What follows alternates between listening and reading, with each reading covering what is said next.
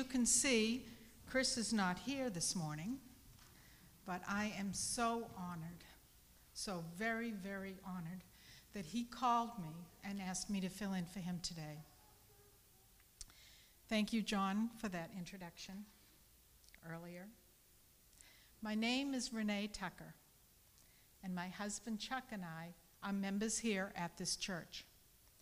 We've just recently moved over to the East Coast, and just being here this morning, I hope you all realize how blessed you really are to have Parish United Methodist Church. We are searching over there for another church, and boy, we can't even come close. So you are very, very blessed.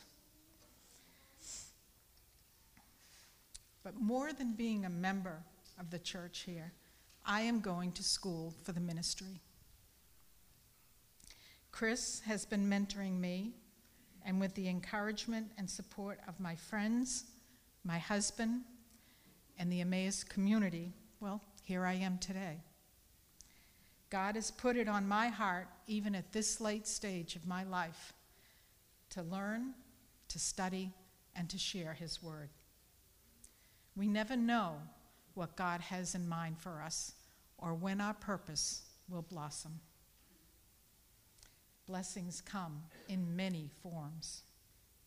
So, enough said about me. Let us move on to Scripture. Our reading this morning is from Matthew 21, 1 through 3. It's on the board behind me there. When they had approached Jerusalem and had come to Bethphage at the Mount of Olives, then Jesus sent 2 disciples, saying to them, "Go into the village opposite you, and immediately you will find a donkey tied there and a colt with her. Untie them and bring them to me. If anyone says anything to you, you shall say, 'The Lord has need of them,' and immediately he will send them." May the Lord give his blessing on this word. May he give us ears to hear and hearts to understand. I also pray myself that, Lord, send the Holy Spirit to fill me so that I may be your humble servant unto you. Amen. Does anyone know what today is?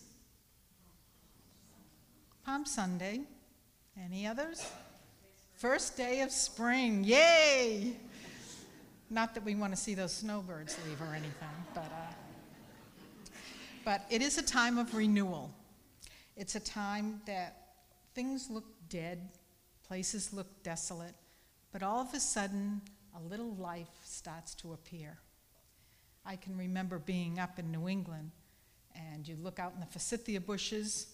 It would be snowing, and the forsythia bushes would be there with all that snow covering on the top of them, and the little crocuses would be trying their way to get through the snow. So we're blessed down here, but if you look, you will see new regeneration. So how appropriate that Palm Sunday falls on the first day of spring. Today is Palm Sunday, and ministers all over the world are giving sermons on the arrival of Jesus into Jerusalem on a donkey being hailed as king. But I would like to take a different approach to Palm Sunday. I want to talk about that little colt that was tied up just outside of Jerusalem. God bless you. Many of us skip over the importance of this colt. Jesus teaches us so many different lessons in the Bible that no matter how many times we read it, we always get a different view. The story of that colt is mentioned in all 4 Gospels, so it must have been of importance. Jesus sent 2 disciples, as he always did. They were always traveling in at least 2s. He sent them ahead to a nearby city. They had no address to go to. They didn't know the name of the owner or any of his family. But Jesus told them that the donkey would be tied up just inside the city. Why, on that particular day, did the owner have them tied up right there? He didn't have them traveling. They weren't out grazing.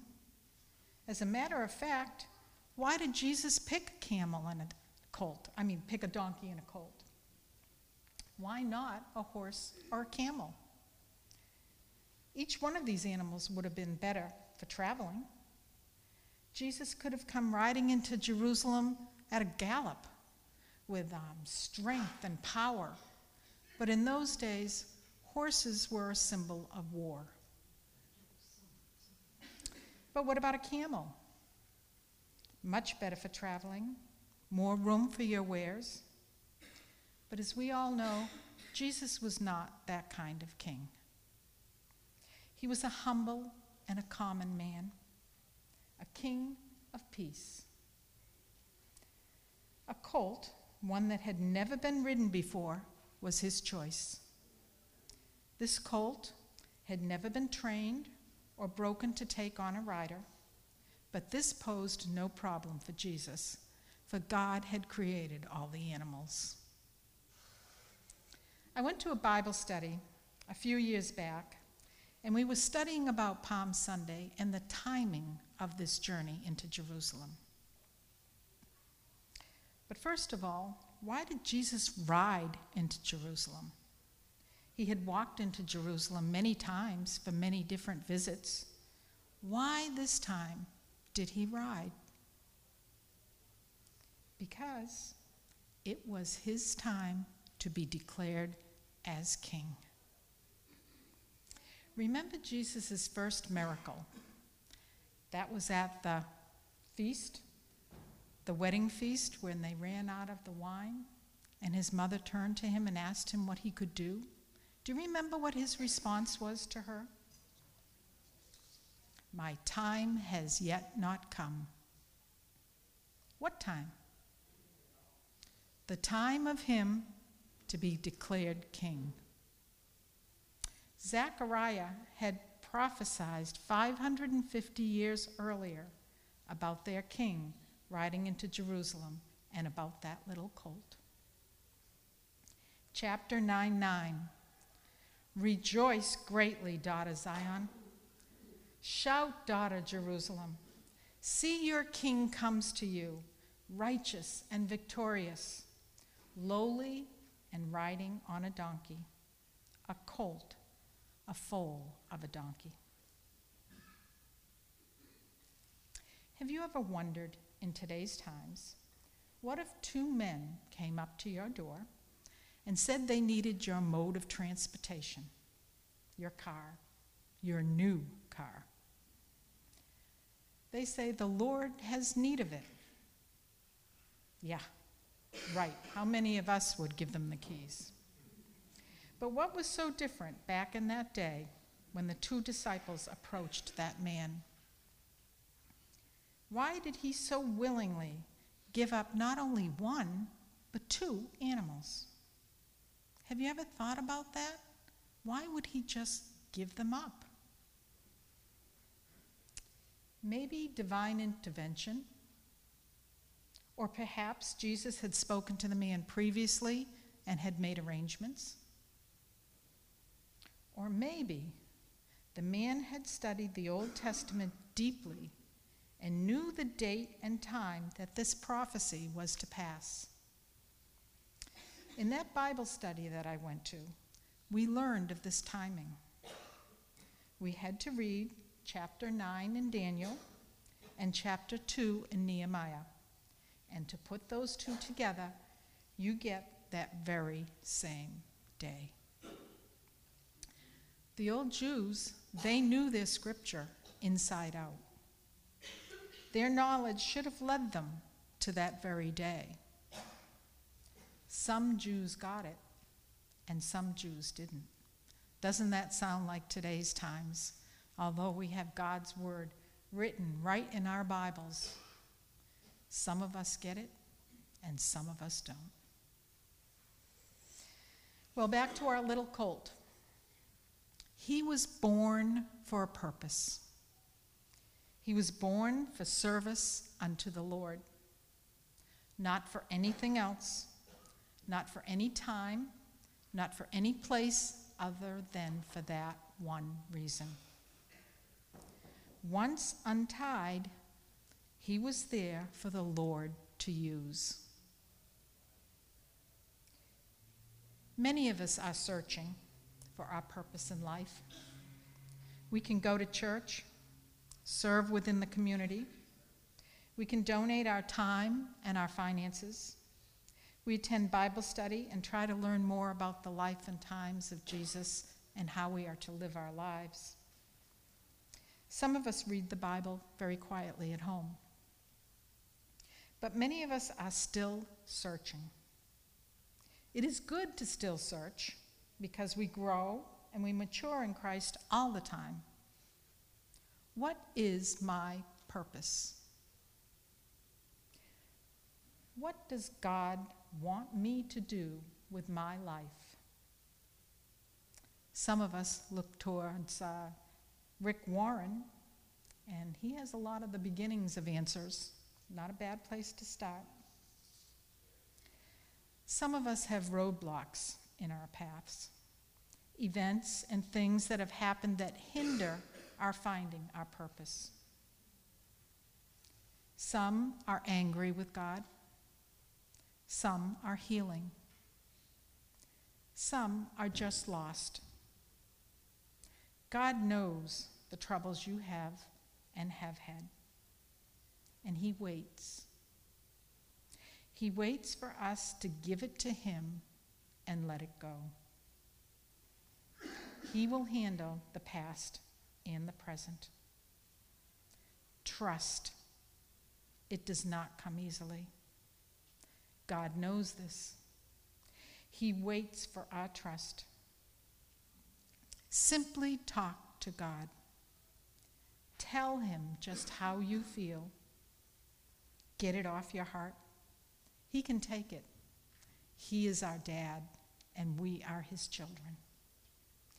He will hold us and hug us and make things okay. But we have to ask him. We have to let him handle the whole of our lives. The good and the bad, the joy and the sorrow. We can lean on him every day through every single thing. For everything that happens in our lives happens for a reason. The ultimate goal of all happenings is for his glory. All things happen for God's glory. We may not understand or have any control over things that happen in our lives, but our reaction to these things happening around us, we do have control of. Each of us has been created by God for a purpose, just as that little colt was born for his purpose. God can and will use each one of us in our life here on earth. As we grow spiritually and become more aware of what God can do in our lives, we move forward as God develops our purpose. We are all special in God's eyes. It doesn't matter what lies behind us, but only what is before us. So untie yourself. Let yourself go. Let God lead you and use you. Only then can you be ready for your purpose that you were created for. Your service to God will become aware to you only after you are free from being bound. So on this Palm Sunday, make it a day for your future. Your future with a purpose. Only you can untie what binds. Your King has come, riding on that little colt in his purpose for everyone to see. Accept him. Be joyous of his arrival. Honor him. Glorify him. The Lenten season started with Ash Wednesday, a time to reflect and a time of sacrifice. Your Passion Week starts today, Palm Sunday. Remember the Last Supper and how he washed the apostles' feet, how he was betrayed. Remember Gethsemane and how Jesus wept with tears of blood as he prayed to his Father. Think of the anguish. My Father, if it is possible, may this cup be taken from me, not as I will, but as you will. Remember his arrest and how Peter denied him, not once, but 3 times. Remember his torture by the Roman soldiers and the scourging at the pillar. And remember Good Friday, the carrying of the cross down the Via Dolorosa and on to Calvary. They say he was nailed to the cross at 9 o'clock in the morning, and he didn't die until 3. Remember why this had to happen, why he had to suffer this. But also remember Easter Sunday, when our Savior rose, because today our Savior lives. Remember this all took place for you, each one of you, and me. Untie and follow your Lord, your King, to your purpose. Once untied, just like that little colt, you will be of use for the Lord. Remember. Amen.